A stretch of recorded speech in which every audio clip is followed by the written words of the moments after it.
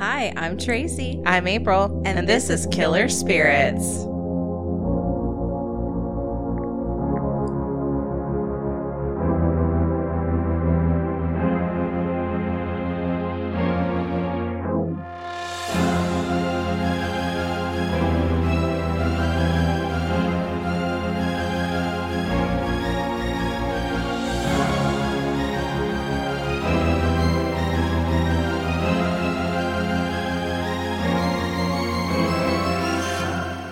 Hello.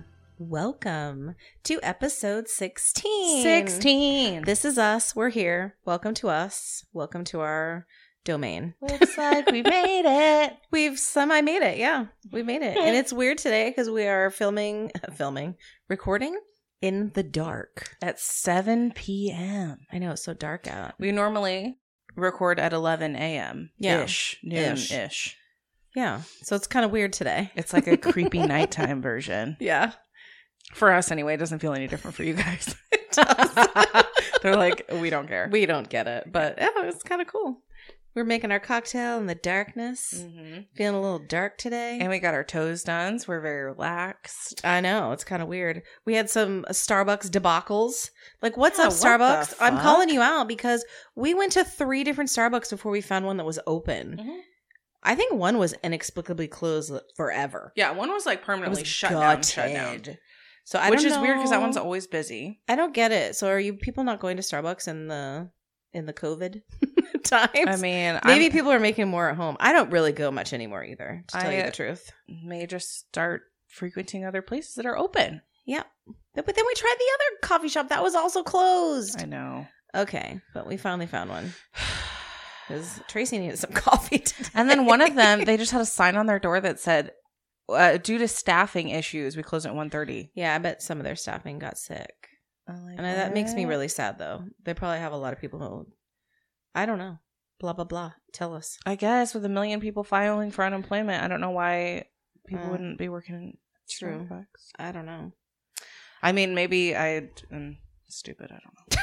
Well, you're definitely not stupid, but we have a fun cocktail for you today. Mm-hmm. And we actually hung out together yesterday and drank a lot. Yeah, baby. It wasn't even cocktails. It was 2 bottles of wine. actually, I think it was 4 bottles of wine, and it was 2 bottles It of was Prosecco. 4 bottles of wine. It was 3.5 because Jason had a glass. Oh, that's right. Jason did have some, but the other and 2 bottles 3.5 of Prosecco. and 2 bottles of Prosecco was literally just you and me.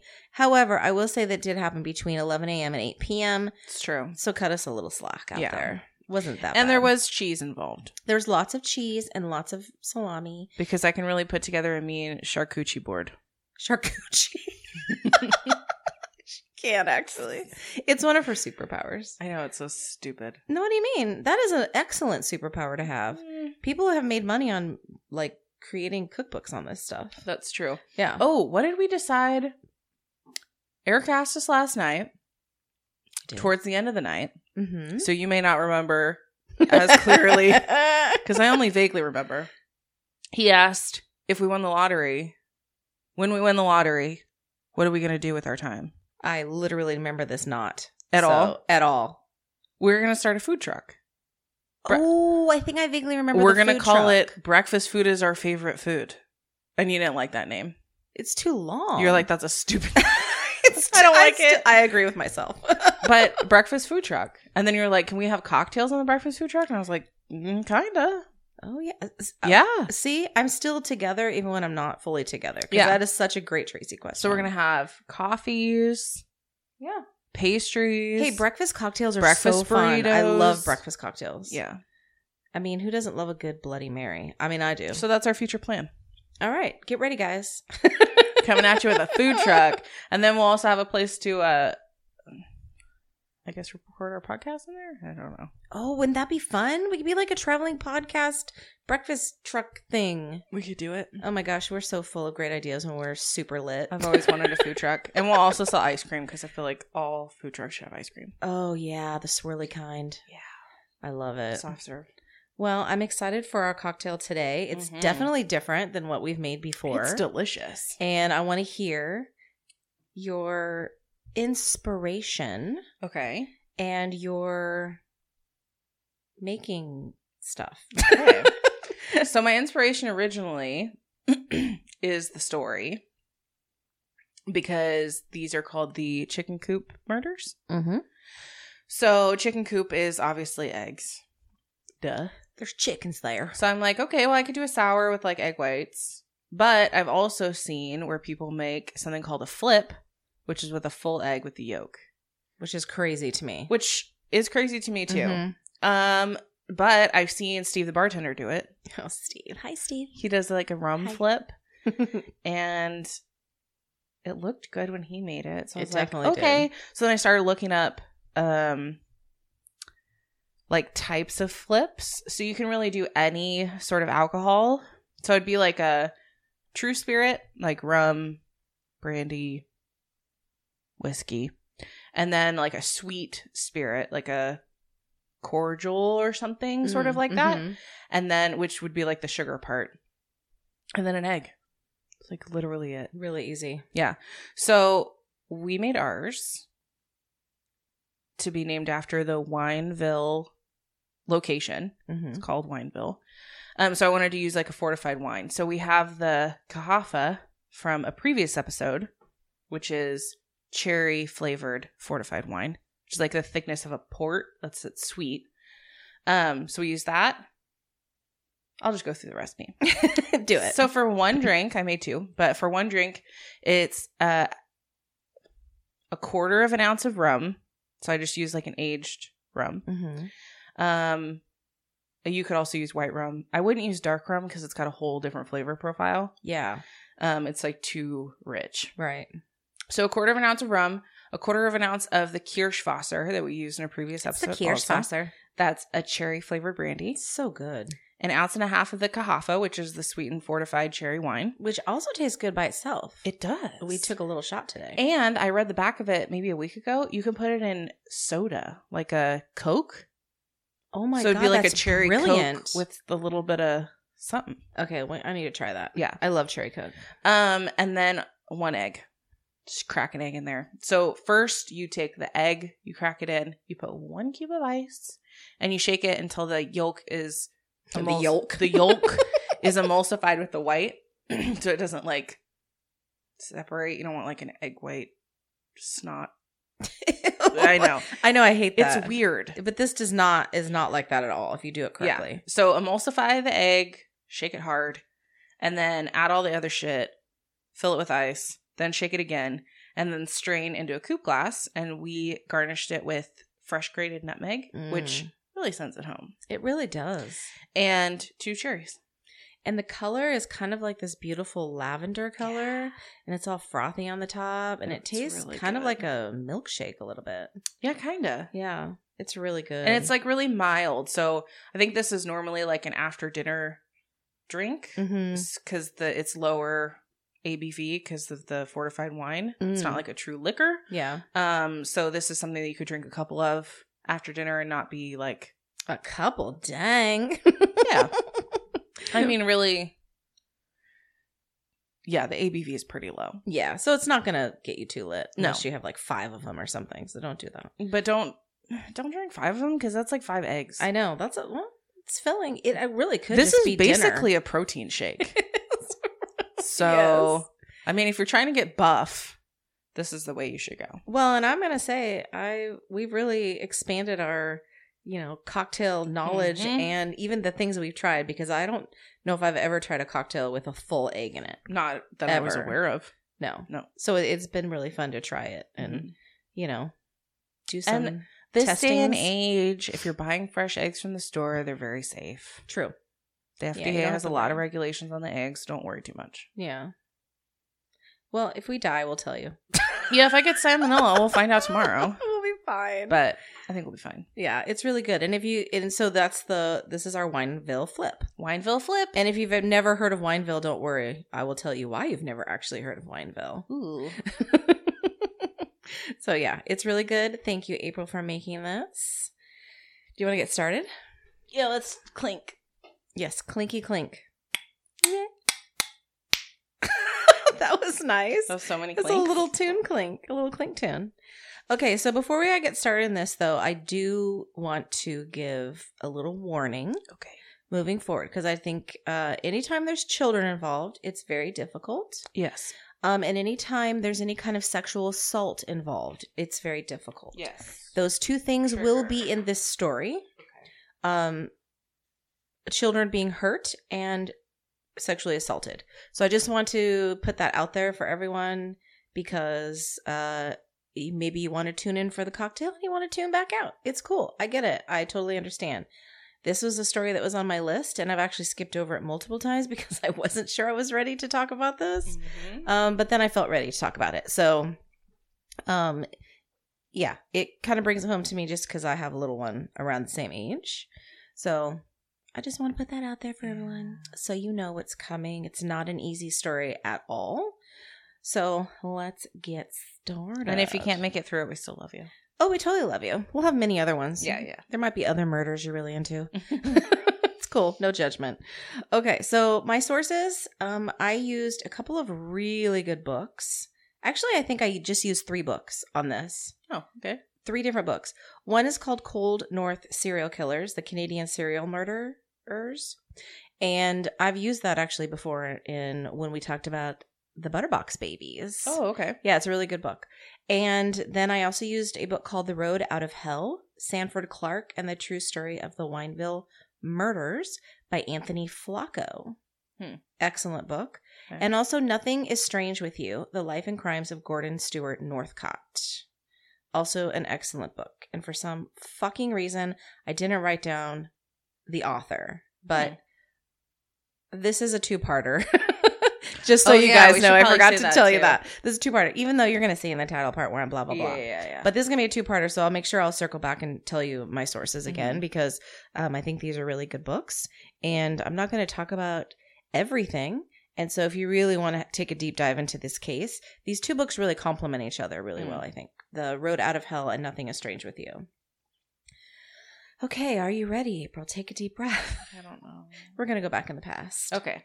All right. On September 18th, 1866, Cyrus George Northcott was born in London to farmers Augustus and Caroline Northcott. 20 years later, he married Sarah Louise Carrollthorpe, and she actually went by the name Louise, so that's what I will call her throughout this story. Information about Louise's childhood is pretty non-existent, just like her husband Cyrus. But she was allegedly born on August 26th, 1869, and she was the daughter of British parents. Her date of birth was also printed as August 26, 1867 in a newspaper later in her life, and once she provided 1868 as her birth year, so who the fuck knows? But also who the fuck cares? Yeah, true. We're not even going to give a shit. So she married George in 1886 and possibly on August 12th. So because this is so long ago, there's not a ton of records on some of this records stuff. Are sketchy. Yeah, they're sketch wrecks. Sketch wrecks. They're just sketch wrecks. So their first child was a daughter named Winifred, which I actually really love that name. And I think Winnie is just so very cute. It reminds me of the Wonder Years. It does, doesn't it? Does everyone out there remember the Wonder Years? Such a great show. It was so cute. Okay, so in all they had 5 children before having their last child, Stuart. But only 2 would survive infancy. Oh. Their second child was named Willie, and he died of pneumonia at age 6, which must have been terrible. And after this, Louise fell into a very severe depression and was pretty much inconsolable. Yeah. According to trial documents, their first child, Winifred, revealed that her parents' marriage was far from ideal and that George was, quote, a man of highly nervous temperament, of a violent, uncontrollable temper, and suffered from severe headaches. Okay. Yeah. She also said that he was an atheist, while Louise was very religious. And apparently after 5 years of marriage, they had separated, but after Willie's death, they got back together. Huh. Yeah. Soon after Louise found out she was pregnant again, and she was so full of grief and rage that she did not want this baby. George told her that she must destroy this unborn baby, so that's what she tried to do. She tried violent jumping, which, okay, yeah, it's not going to happen. I mean, I'm just trying to envision violent jumping. Like, what does that mean? Have you ever violently jumped? I mean, she could jump off of something. I guess. That's true. She tried excessive horseback riding, and who knows what else she did, but nothing worked. At 7 months pregnant, while George was drunk, he kicked her so hard in the stomach that it actually injured her spine. Fuck. And honestly, who knows how true this account was. Even later in his life, when Stuart heard what his sister Winifred said, he actually said, quote, "She's crazy." Oh. But we'll go more into that later. But yeah, so I mean, these are accounts that we've heard, but we can't verify a lot of this. Right. So we weren't there. It is what it is. Nobody was there. Yeah. So even with all that effort, Gordon Stewart Northcott was born in Bladworth, Saskatchewan on November 9th, 1906. Saskatchewan, bud. Saskatchewan. Which is just a great name. It is. So at first, Louise refused to even look at him because, she was full of grief and rage and all of that business. That just seems weird. We're going to find out as we go along that she is off her rails. Okay. Completely. Not sure she was ever on the rails, but she's off. Okay. I'm not even sure she's a train that's supposed to be on the rails. Maybe she's just not even that. Okay. Okay. So she refused to look at him, but soon she became obsessed with him, and dare I say, unhealthily obsessed with him as he grew. She's a fucking freak. No, it's very creepy, their relationship. So reconstructing Gordon Stewart Northcott's childhood is also difficult because there are very few documents to look at. Plus, he was a pathological liar, as we'll find out. So it's very unclear what's truth and what isn't. But we're going to give it a go. Are you ready? Yeah, I'm ready. So apparently he loved music and literature, and he had an affinity for Beethoven and Shakespeare. He earned money as a musician at one point in his youth, playing in a movie theater, a grocery store, and led a jazz orchestra at a Victoria cafe. Oh, that's fancy. It's fancy. In 1918, at the age of 12, he contracted the Spanish flu during the flu epidemic. And although he was very ill, he did survive. Obviously, that's why we're talking about him in this story. Yes. So sometime before his 18th birthday, he slipped on a patch of ice and cracked his head pretty hard. So I find that really interesting because a lot of times when you look back at different serial killers, you can sometimes be like, there's that head injury. Well, there's your head injury. Who knows if that was contributive to anything? Is that a word? Contributive? I don't know. You're the English major. I know. I hardly read. Even being an English major, I don't know everything. You didn't read the dictionary? From front to back. I know everything. Yeah. Blah, blah, blah. Maybe it's a new one. So yeah, he did have that head injury. In August 1924, when he was 18, the family left Canada and settled in California. That's a long way. It's a good move. Mm-hmm. It's not 100% clear why they did this. There are some reports that Stewart's doctor suggested a change of scenery after the ice incident. And also there's some reports that he was acting differently after that. But it's really hard to gauge because we don't know what he acted like before versus now. You know what I'm saying? I will say that head injuries can definitely affect your personality. They can, but I've literally seen it happen. But here, you cracked your head, you need a change of scenery, and you go thousands of miles. Yeah, maybe the doctor was just like, well, keep the boy away from ice. Yeah. And they were like, let's move to California. It's fucking hot there. There's no ice there, I guess. Maybe. Yeah, so maybe work was more plentiful. I mean, it's unclear really why this happened. So George soon found work as a contractor and a builder, while Louise worked in the laundry of the Los Angeles County General Hospital, which there was a soap opera about that one. General Hospital. Was that from Los Angeles, though? I feel like it was. No clue. So Stewart clerked part-time in a store, attended school, and sold automobiles. Okay. So he was 18 at that point. He was an adult. So he was busy. He was busy. So a side note about Stewart, when he hit adolescence, he became extremely hairy.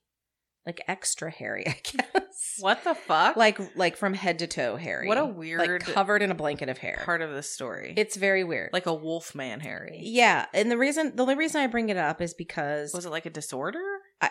We don't know. Oh, who knows? Maybe it was. Like, was his dad hurt? I mean, his entire personality is a disorder, but yeah. Does his mom have a mustache? No, I don't think so. Know. It's very odd. But his father would call him Ape Man, which, I mean, fabulous father alert. Yeah, that's Yeah. terrible. And later, the media would also grab onto that name because, of course, they want to sensationalize everything. And that's really the reason I bring it up, because when you look up reports on him, you will see like Ape Man or Ape Boy or so things they tried like to that. make him like a freak. They tried to make him like a freak Okay. because that's what you always want to do when someone is a horrific Dehumanizing, person. Yeah. It's like, oh, it makes sense because he's a freak. He's like an animal. Yeah, he's not a regular person. So Right. that was kind of what the media He's not was. one of us. Exactly. So, but apparently his entire body was covered in thick hair, and he even had his uncle Ephraim, I think it's Ephraim, who was a physician, try to assist him in removing the hair, but nothing really worked. So, I mean, I don't know if he just had to like keep shaving all the time. I don't know. Anyway, blah, blah, blah. This is not really that much a part of the story, but it was an interesting side note. I'm just imagining it, like hair on his forehead and everything. I don't know, when you see pictures of his face, it doesn't look Can't extra tell. hairy. I think it was mostly his body. His clothes were just sitting like 2 inches off of his actual skin because They his were hair. just all, He's just all puffy everywhere. I mean, there's nothing wrong with being hairy, I know, but I that's guess he funny. was like extra. I don't know. Nowadays, maybe there's things that people can do for this. I'm not sure. Laser. But also an interesting side note about his uncle Ephraim. In 1919, when Ephraim was 49, he was a prominent physician in California and had just opened a maternity home. We're so familiar with maternity homes, aren't we? Yeah. Oh, that's probably why they moved to California. They fucking loved maternity homes back then. Yeah. This was already passed by the time they moved to California. This was 1919, and they didn't move until 1924. Oh, I just mean maybe because he had an uncle there. That's why they moved there. Yeah, but he was gone by then, is what I'm trying to say. Okay. So let me finish my story. Yeah. Yeah, he was gone. So he was a prominent physician, opened a maternity home on March 7th, 1919. An Army nurse named Inez Elizabeth Reed asked him to perform an abortion on her. Mm-hmm. Okay. And he was like, sure, because he had this maternity home. And I mean, just remember, abortions were illegal back then. Right. Well, he botched it, and Inez died. Fuck. So he fucking panicked and dumped her body in a ravine. Fuck. Because he's like, oh, I'm going to lose my license, blah, blah, blah. Yeah, I shouldn't have dude. been doing this illegal thing. Well, he was arrested shortly after, and on the 26th of June of that year, he was found guilty in San Mateo Superior Court of second-degree murder. And on the 5th of July, he was sentenced to San Quentin and basically stayed there till his death. Wow. So he fucked up. He fucked up. So yeah, that's what I'm saying. By the time they moved to California, he was already in San Quentin. At least he wasn't the story of some of the other maternity homes, and they were left open for years and years and years. There might have been. I don't know much about that maternity home, but anyway, it's interesting to keep seeing that stuff that used to happen. Yeah. So in 4 years, they moved 4 times after they came to California, possibly more, but finally settled on a house at 1239 Britannia Street. And this is also around the time that Stewart's proclivities, and by proclivities, I mean pedophilia, started to manifest. Okay. So there's no documentation that Stewart was acting on these urges prior to moving to California. He could have. There's just no documentation of it. So who knows? I feel like he probably was, honestly, in my personal opinion. So while attending school in Los Angeles, Stewart became friends with a boy named Claude Scott, and he would frequently visit his house. On the 25th of July, 1925, the police, who were acting on a complaint from Claude's younger brother by the name of Philip Scott, and they called him Philly, which I think is so cute. That is cute. They arrested Stewart on a statutory charge. Oh. The charge was either dropped, according to one paper, or Stewart was placed on probation, according to another paper, because, you know, can get their shit straight. Mm-hmm. But at the time, Philly was either 9 or possibly 12, because each paper didn't know what they were talking about. But still, he was 19. a baby. Yeah, he was a literal baby. So, this is so crazy. Stewart kept a stool for years, for the few years after this, that Philly had made in a manual training class.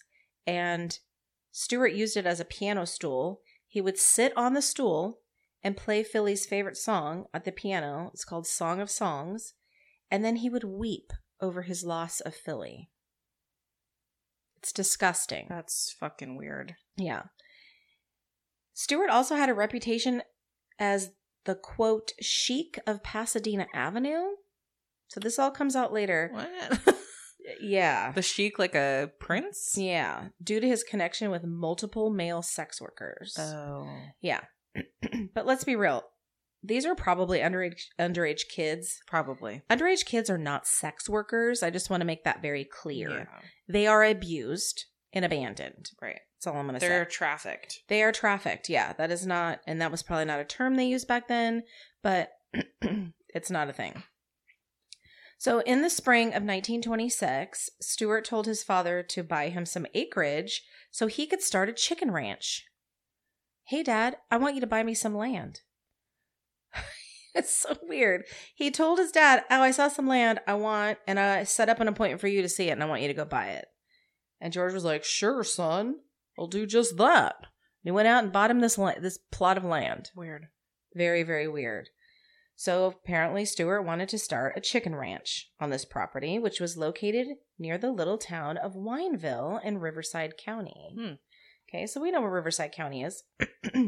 If you are not from California and you're listening to this, Riverside County is near Los Angeles. L.A. L.A. It's near there. But Stewart could not handle the responsibilities of running this farm by himself, even a small one. I mean, running a farm is not easy. No. So he hatched another plan. And what the fuck does he know about chickens? Yeah, who knows? I mean, he's from Saskatchewan. I don't know if they had chickens there. They have a lot of snow and ice fishing.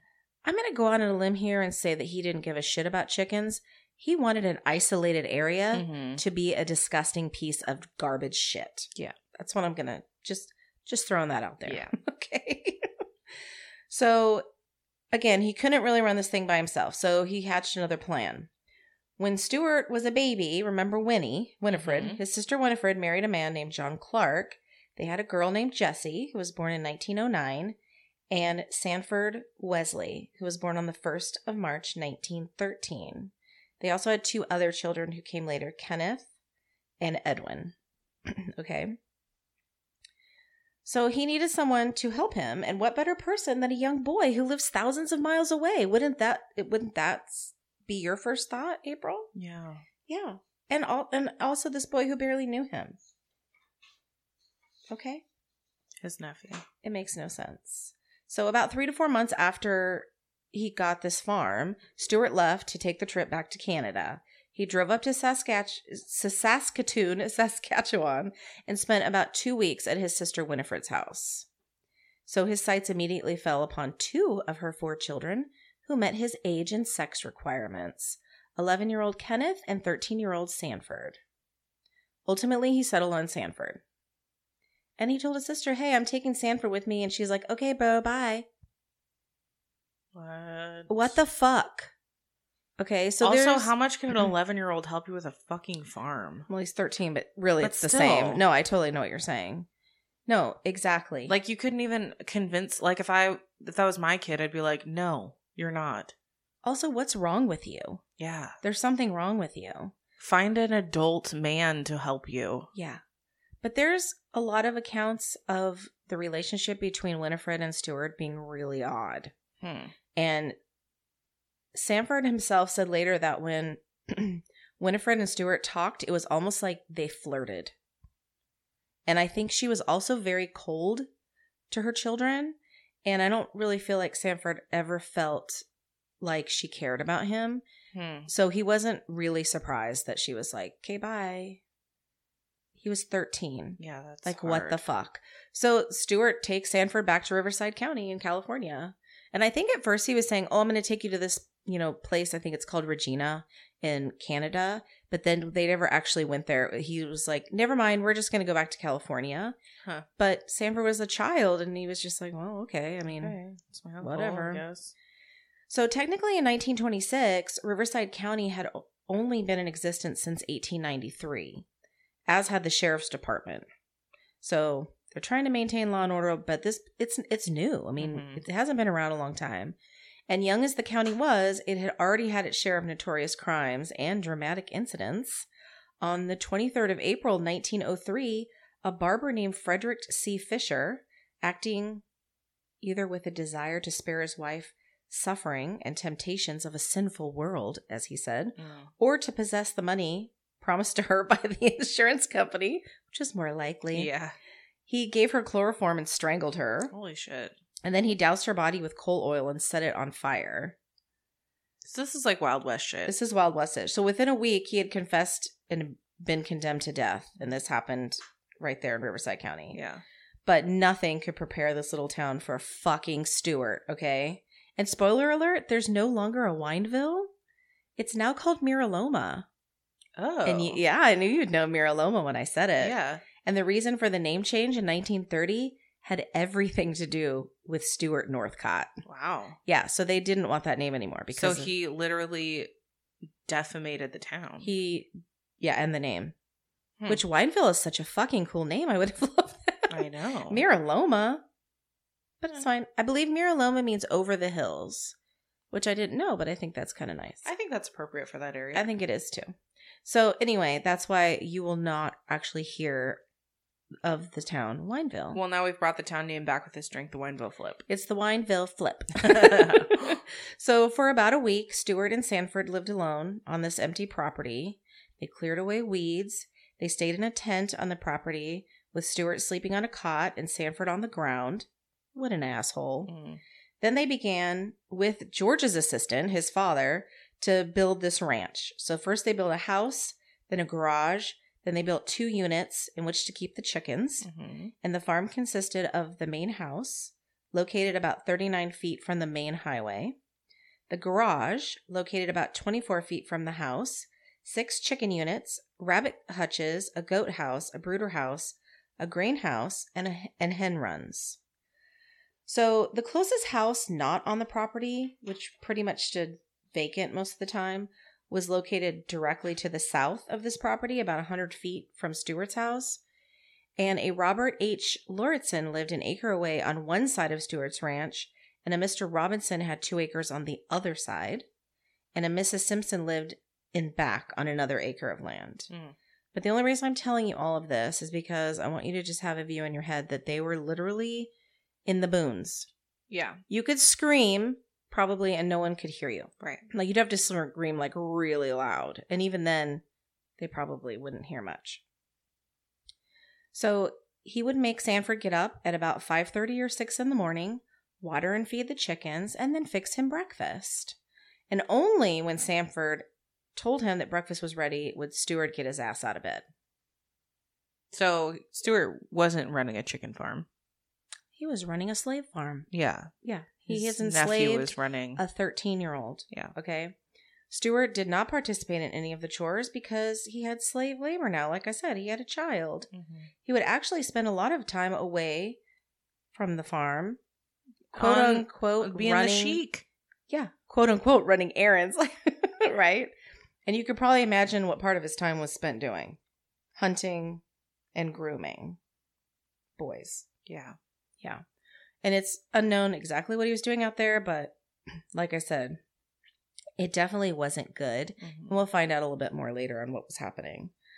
So Sanford was not allowed to socialize or talk to people, and he was not allowed to have friends or leave the farm. And lest we forget, Sanford was actually in the U.S. illegally. This is what's so crazy. So somehow when they were driving back, because they drove from Saskatchewan, they get to the border, and Stewart is able to sweet talk the immigration officers at the Canadian border and told them that Sanford was born in the U.S. And they were like, okay, sure, goodbye, and let them through. Oh. What the fuck? Yeah. Like, I don't even get that. So Sanford would later say, quote, Stewart did not want me to go to school because he knew they would inquire where I was last at school and trace me back to Canada. Right. Yeah. So, but on 2 occasions, a Wineville teacher, and this woman, she was like, excuse me, why are you not in school? Because a lot of times back then, kids didn't go to school because everything was very rural. And so they did have teachers who would literally go out to the property and say, hey, we have a school.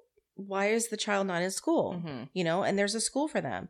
So on 2 occasions, this Wineville teacher came out to the ranch to inquire why Sanford did not attend the local school. And Stewart told her, it's fine because he's attending a Catholic school in Los Angeles. So the following year, she came back because he full of shit.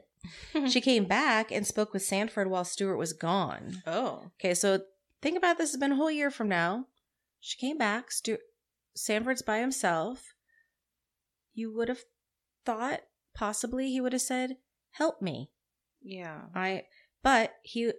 And I'm going to remind everyone that he was a literal child and he was so broken spiritually, mentally, and physically, I believe that he was so terrified that he did not say that. Right. So when Stewart came home, Sanford told him this teacher came out and he was pissed. Mm-hmm. And he actually left that day. He left the farm and went to see her and told them, just leave us alone. And then that night he wrote her a letter and said that Sanford would be 16 years old in 2 days, which he was not. At that time, he was only 14. Mm-hmm. And that, quote, until 8 months previously, he had been in school in Canada and was taught by the Jesuit fathers. Owing to ill health, he was advised by his physician to rest from his studies for a few months. And I guess that worked because that was that. That's weird. Like, I'm sorry, did you not, owing to ill health, like what's going on? I would want to know more about that. Yeah. But, child welfare was not really a thing. Yeah, and people are kind of like, well, I guess it's not our business. That was always how it was back then. It's just not our business. Guess what? It's your fucking business. If it's a kid, it's your business. Yeah. Okay, I'm just going to say that. Always. So, Sanford was with Stewart very briefly before he started sexually abusing him. And he would continue to rape him multiple times a week. And I'm not going to get in the huge details of this, but like I said, if you want to read those 2 books that I talked about, especially the one about Sanford, mm-hmm. It will tell you all that you need to know. Okay, and it's not pretty. He would actually make Sanford sign letters that Stewart had written to his family, telling him what a great time he was having, mm-hmm. and how he was in school and he was learning so much and blah, blah, blah. And then he would force him to sign these letters and send them home. He was holding him hostage. Right. Yeah. I mean, he was not allowed to speak with anyone. He was thousands of miles from home. He knew no one. He was completely isolated, cut off from everyone, and he was completely brutalized. And his grandparents obviously didn't give a fuck. Oh, yeah. We'll find out about them, too. Yeah. Oh, no. They were just as disgusting as Stewart. So he was beaten with belts and clubs and whatever else Stewart could get a hold of, and he was continually raped by this sadistic bastard. It was disgusting. And in addition to all that brutality, Stewart was going to force him to participate in the murders that he eventually commits. And he was in this hell for 2 years. Wow. 2 fucking years this poor child was there.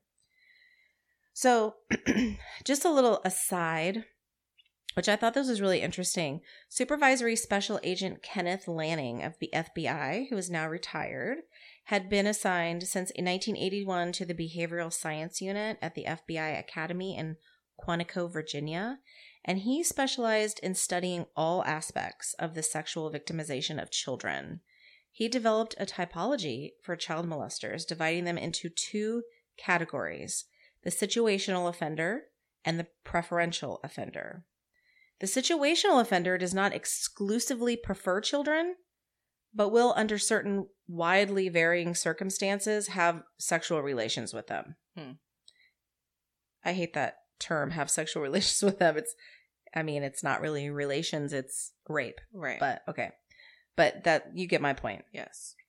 Okay, so the preferential offender, on the other hand, has an exclusive or nearly exclusive preference for children and will go through elaborate seduction rituals in order to win a child's trust.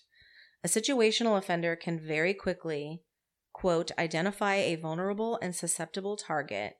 Within a very short period of time, an offender can observe and or interact with children and identify his potential victim.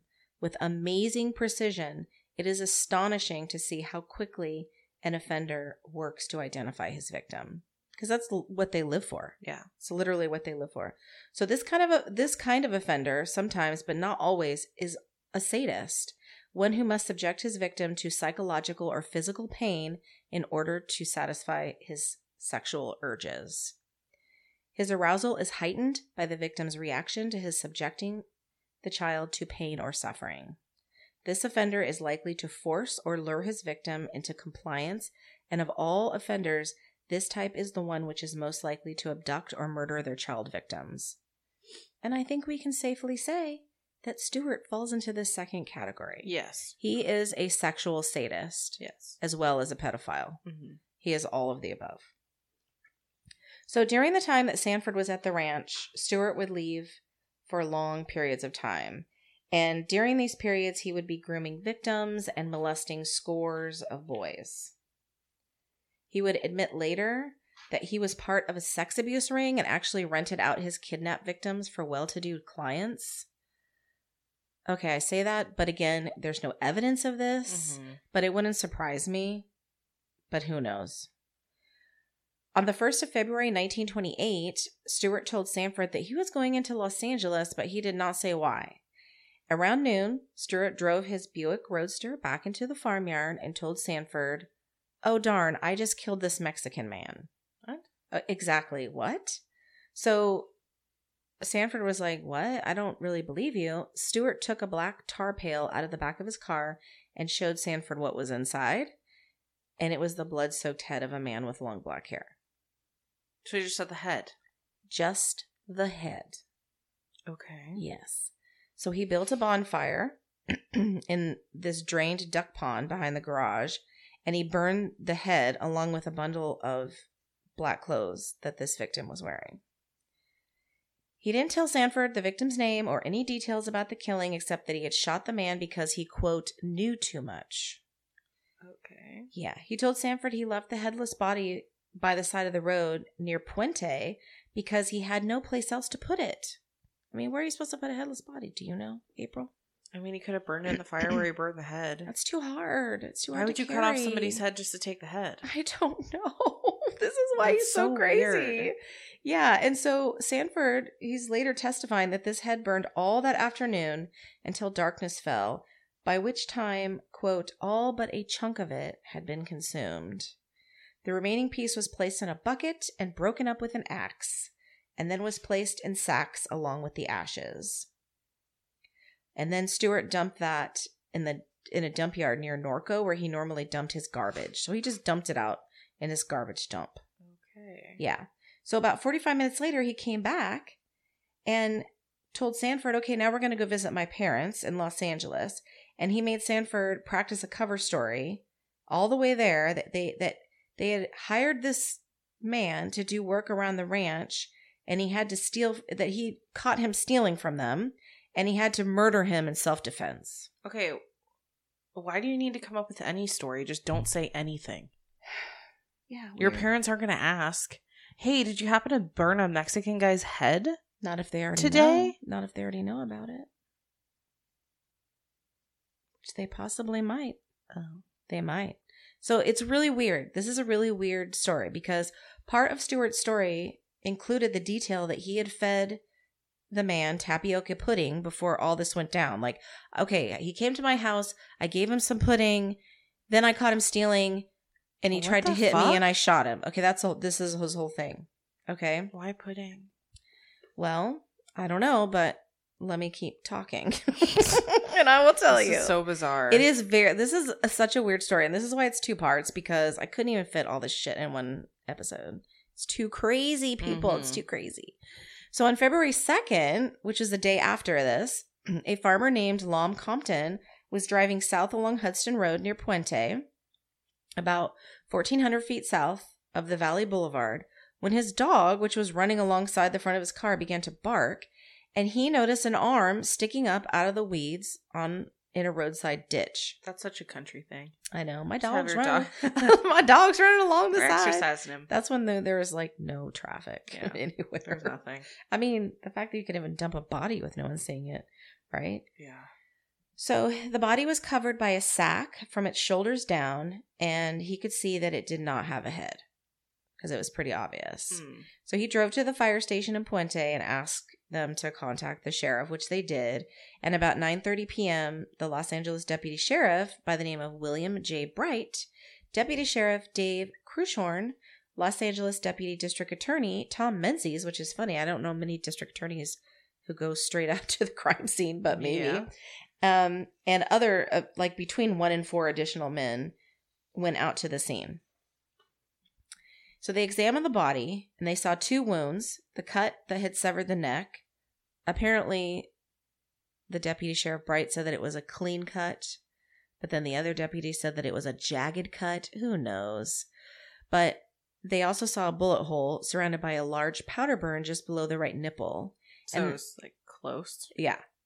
And it looked like the head had been cut off with a knife or an axe. So the body, which appeared to be that of a Mexican male between 16 and 18. So I'm sorry, this is not a man. No. This is a child. Yeah. He killed a child. Okay. So it bothers me that he'd be like, I killed a man. No, you did not kill a man. No. You killed a baby child. Okay. So he was nude and bore no identifying marks except those left by a bathing suit that he had worn recently, I guess.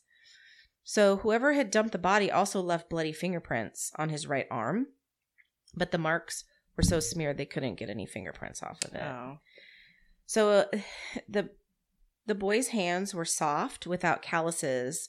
So this really kind of showed that he did not do hard labor. Right. He wasn't a hard laborer. He wasn't like a farm kid. No, he wasn't.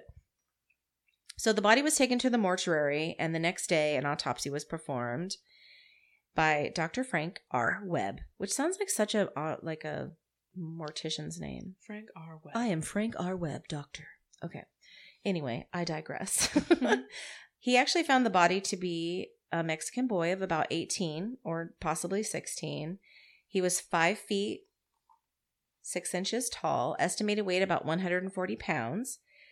His hair was dark brown, almost black, and further examination showed a gunshot wound entering the front right chest at a 0.8 1/2 inches right below the shoulder, and 3 1/2 inches to the right of the median line, which is like your middle. Mm-hmm. So the course that it took was to the left, backward, and slightly upward, and it had passed through the right lung, the middle, and lower lobes of the right lung. Okay, so basically he was shot. And it also passed through his 6th and 7th vertebrae and passed behind the heart. Okay. All right. So there was no indication there was sexual assault. And the identity of this boy is never found, which is very frustrating to me. As far as anyone could tell, this probably was Stewart's first murder. Possibly. But why? Because this is never clear, and it never will be clear, because there was no sexual assault, which is kind of his MO, as we'll see later. Mm-hmm. But the autopsy did find that there was tapioca in his stomach, which is exactly like Stewart said. So was this self-defense, like he said? I mean, was he not lying? Did he take this boy to his parents' house and give him pudding and then kill him? Because as we'll see later, his parents were really complicit in a lot of things, especially his mother. So this very well could have happened. Did he proposition this boy and the boy was like, oh, fuck no, and then he shot him? I mean, we actually don't really know what happened, but this is pretty much when the murder started. Well, he did say he knew too much. He knew too much, so what does that mean? Yeah, we don't know. So, we'll never know, but about a month after this, another boy would end up dead at his ranch. Fuck. Yeah. That was me dropping my paper. I'm like, just get this paper out of here. I'm just disgusted. All right, so Stewart had worked in the vegetable section at Ralph's Lincoln Park store on Pasadena Avenue between early August and mid-October of 1925. So remember when he and his parents first moved here and he worked at the grocery store and did all this bullshit? Yeah. Okay, so back when he worked there, he met Walter Collins, who was one of his regular customers. Walter Collins was a 7-year-old boy from the neighborhood who ran errands with his mother. Okay. So this is nearly 2.5 years later. Okay. Because we're in, 1926. Where are we? What year are we in? Oh, yeah. No, we're in 1927. Okay. Actually, we're in 1928. Help me. 3 years. I need more of my cocktail. Oh, my gosh. Okay. What's happening? So the kid is now 10? Well, he's 9. Yeah. So not quite 10. Okay. So on the 10th of March, 1928, 9-year-old Walter Collins would disappear from the front of his home at 217 North Avenue, 23. His mom, Christine, worked for the Southern California Telephone Company. Oh, okay. Yeah. And his father was serving time in Folsom Prison. I'm not sure why, but he only had his mom during that time. Okay. When he disappeared, he was wearing a brown and red and black lumber jacket and brown corduroy trousers, black Oxfords, and a gray cap, which I can just envision this in my mind. Cute. He sounded so cute. But she did not report Walter as missing until the 15th of March, and I don't really know why that would have taken so long. He's 9. Yeah. That's a little bonkers to me, but okay. So she reports him missing, and they start a search. Of course, little Walter was abducted by Stewart, who took him back to the ranch and kept him in the hen house located next to the feed shed. He was kept there for about a week while Stewart raped him and beat him. And Stewart had actually been gone from the ranch for about a week before he returned with Walter. And his mother, Louise, was there minding the farm in his absence. And Sanford would later testify that it was Louise who actually decided that little Walter needed to die.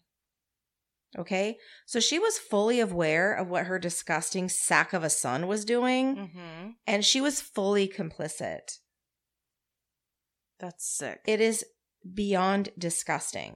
She told Stewart and Sanford, quote, "Each of us will strike a blow.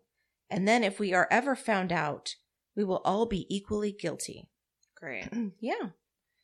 So Walter was killed while in the hen house and received multiple axe blows to the head.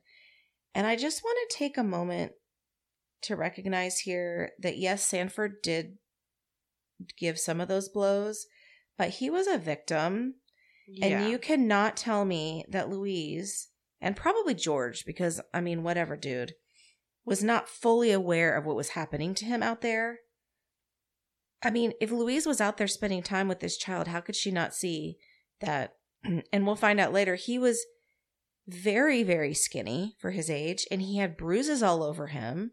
He didn't even have clothes that fit well. And she just was like, "Oh, yeah, it's fine, blah, blah, blah." No, she is a literal monster. Yeah. Just like her son. So the fact that Sanford was forced to take part in this murder is so incredibly tragic. And when you see pictures of Sanford, when he finally was able to leave this ranch when he was like 15, he weighed 98 pounds. Holy shit. He was so tiny. Like, I was like, wow, how old is that child? Like 6? No, he was 15 and he looked so tiny. It was very, very sad. Like malnourishment. Oh, absolutely. Yeah, abuse. Yeah. So they buried Walter's body in the hen house, and after a week, Stewart went and opened up the grave and then poured quicklime over him. So this is what he's using the hen house for. Yeah. So only 2 months later, on May 6th, 1928. So yeah, we were in 1928. I don't know what the fuck I was on. I'm like, what year am I in? I don't even know what day I'm in real life. Okay, people.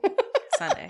But yeah, that was 1928. So on May 16th, 1928, at approximately 6:30 p.m., 12-year-old Louis Winslow and his 10-year-old brother Nelson asked their mother if they could go to the Model Yacht Club, which was an organization that they belonged to.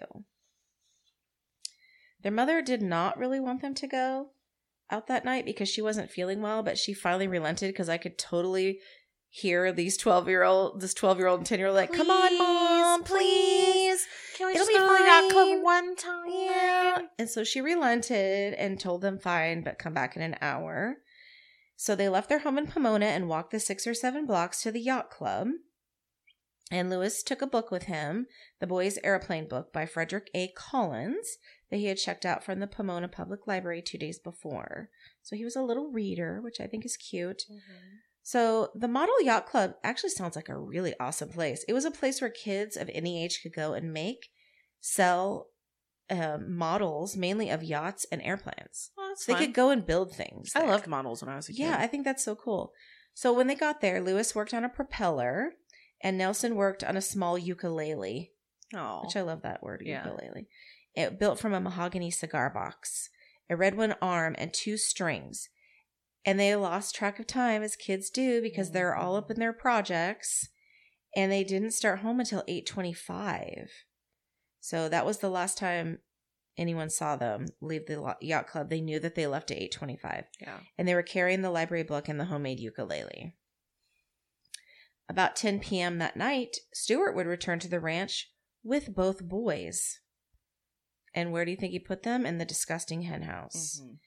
And he would keep them captive there for over a week.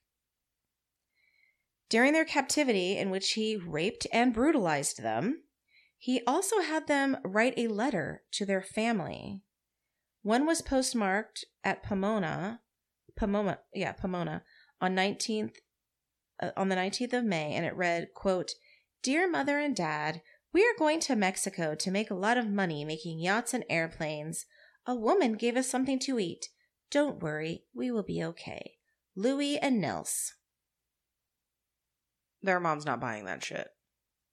You are fucking 12 and 10. Are you serious? You're not going to Mexico. Like, I'm literally imagining my children in my mind right now. Like, we're going to Mexico. Like, a lady gave me a cracker. You went to the yacht club for an hour. What is happening? 7 blocks from here. Like, this is, like, why would you even think that that is a thing? Mm-mm. The second letter was postmarked at Corona on the 28th of May.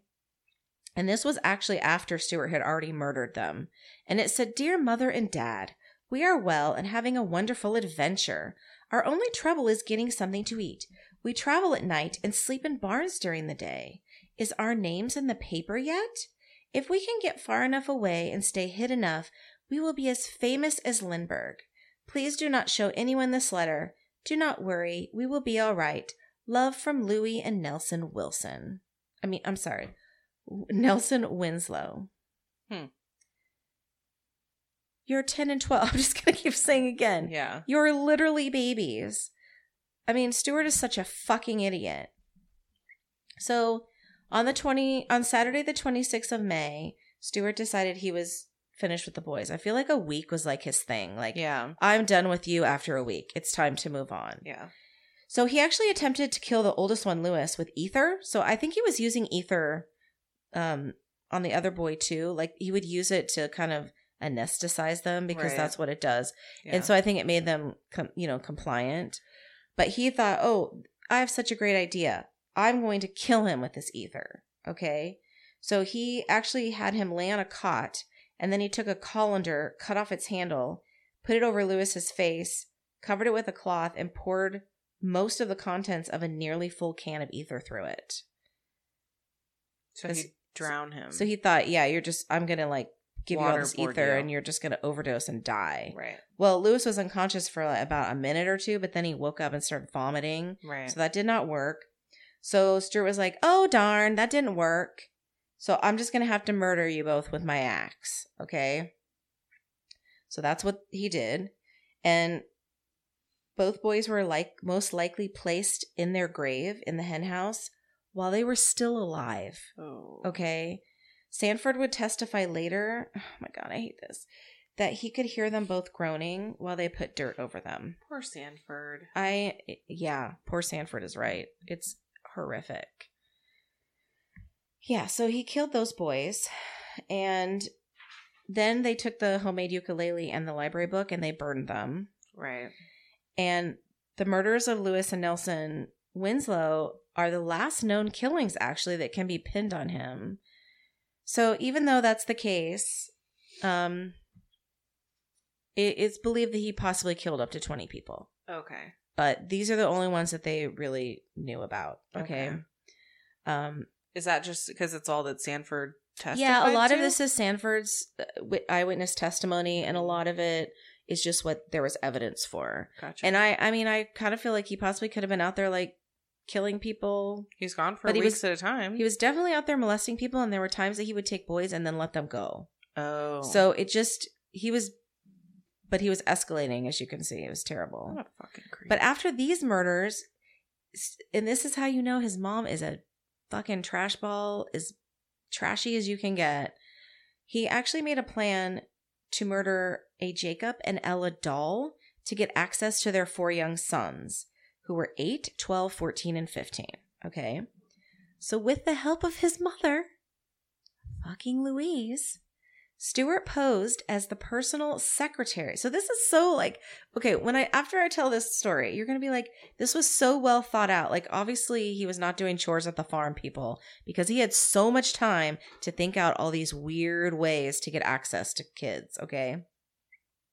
He posed as a personal secretary of the fabulously wealthy Mrs. Rowan, which was his mother. Mm-hmm. And he went to the Salvation Army in LA asking for a laborer or cook for one of his, rich, wealthy Mrs. Rowan's multiple ranches. Okay. So he basically went out there and was like, hey, I need to hire someone. Okay. So Louise was posing as Stewart's aunt and Sanford was to be her son. So she goes out there like, hi, I'm, Mrs. Rowan. And then they suck Sanford into this weird thing. Okay. He always gets sucked in. Yeah. So Stewart introduced himself to Mr. and Mrs. Dahl as Mr. Craig. So obviously he's not using his real name. And the story behind Jacob and Ella is that they had lost their jobs. There was really hard times. So Mr. Dahl went to the Salvation Army trying to get a job. And while Stewart was in there, he asked about it. And the woman at the counter was like, hey, yeah, he's looking for a job. Oh. So that's how they got connected. That's how they got connected. Okay. So he drove them, Mr. and Mrs. Dahl, he drove them out to the ranch and served them a light supper, including peaches that seemed to have some sort of weird capsules sprinkled over them. But Mrs. Dahl found this kind of strange. Mm-hmm. And she also felt that they were acting kind of weird and nervous. But she didn't say anything because she really wanted her husband to have a job. They were probably weird as fuck. They were probably so awkward and weird. Yeah. So at the end of the evening, Stewart returned the dolls to their home. And then shortly after, he informed them that Mrs. Rowan's husband had died and the cook was no longer needed.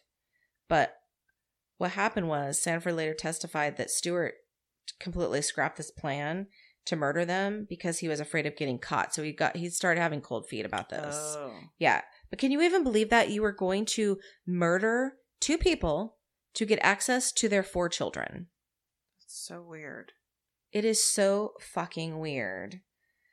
So I'm going to stop there for part 1. There's so much more. And next time we're going to talk about how Sanford gets away, which is a really good story. Okay. And how Stewart gets caught. Which probably is even a better story. Yeah. So it was all kind of intertwined. And, yeah. And I hate to leave you all hanging on that, but you're hanging. Yeah. We'll see you next week. So hopefully you tune in next week and hear part 2. But yeah, isn't that story wild? That's so bizarre. It's so wild. And I actually had never even heard of this story. Never even heard of it. And I guess I'm thinking of like just with the weird sexual family stuff. Yeah. Like seeming flirty with his sister. Yeah, and I'm going to go in a little bit deeper in the next episode about these family dynamics and some of the like his theories. Mom being like, let's murder kids. Yeah, and the fact that his mom would just be so complicit. It's like she knew exactly what he was doing and she was helping him cover it up. Yeah. Anything for my little boy. I mean, it is so hard to fathom. It's weird. That I don't even get it. The tapioca pudding really threw me. Like, sent me. I don't understand that. I don't understand it either. And so that's why when he's talking about the story of the tapioca pudding, I don't know. I just feel, because there's a theory that he took that boy to his parents' house and they knew about this. And it is very mysterious, and I wish I had more information about it. I just don't. I looked, trust me. I tried. I wish that he was still alive so we could beat it out of him. Oh my gosh, I know. Yeah. Well, it's too late for that. You will hear everything that happens to him next week. Next week. And do you want to do a second drink next week? That's up to you. Are you in a second drink mood? Sure, we could do it. Yeah. Is it going to be another egg one, or are you doing something different? No, I won't do another egg one. No eggs. We'll do something else. All right, we'll do something else. Maybe something with wine. Okay. Wineville. I don't know. Stay tuned. We'll figure it out. We'll marinate. All right, everybody. Have a good week. Wait, you got to tell them where to find us. You can find us. If you want to send us an email. Yeah. Talk about any, like, spirits you want us to use or drinks you want us to make or stories you want to hear, you can email us at killerspiritspod@gmail.com. We're on Twitter at killerspirits, on Instagram at killerspiritspod, and you can join us on Patreon where we have videos of our cocktail making at patreon.com/killerspirits, and we're also on TikTok at killerspiritspod.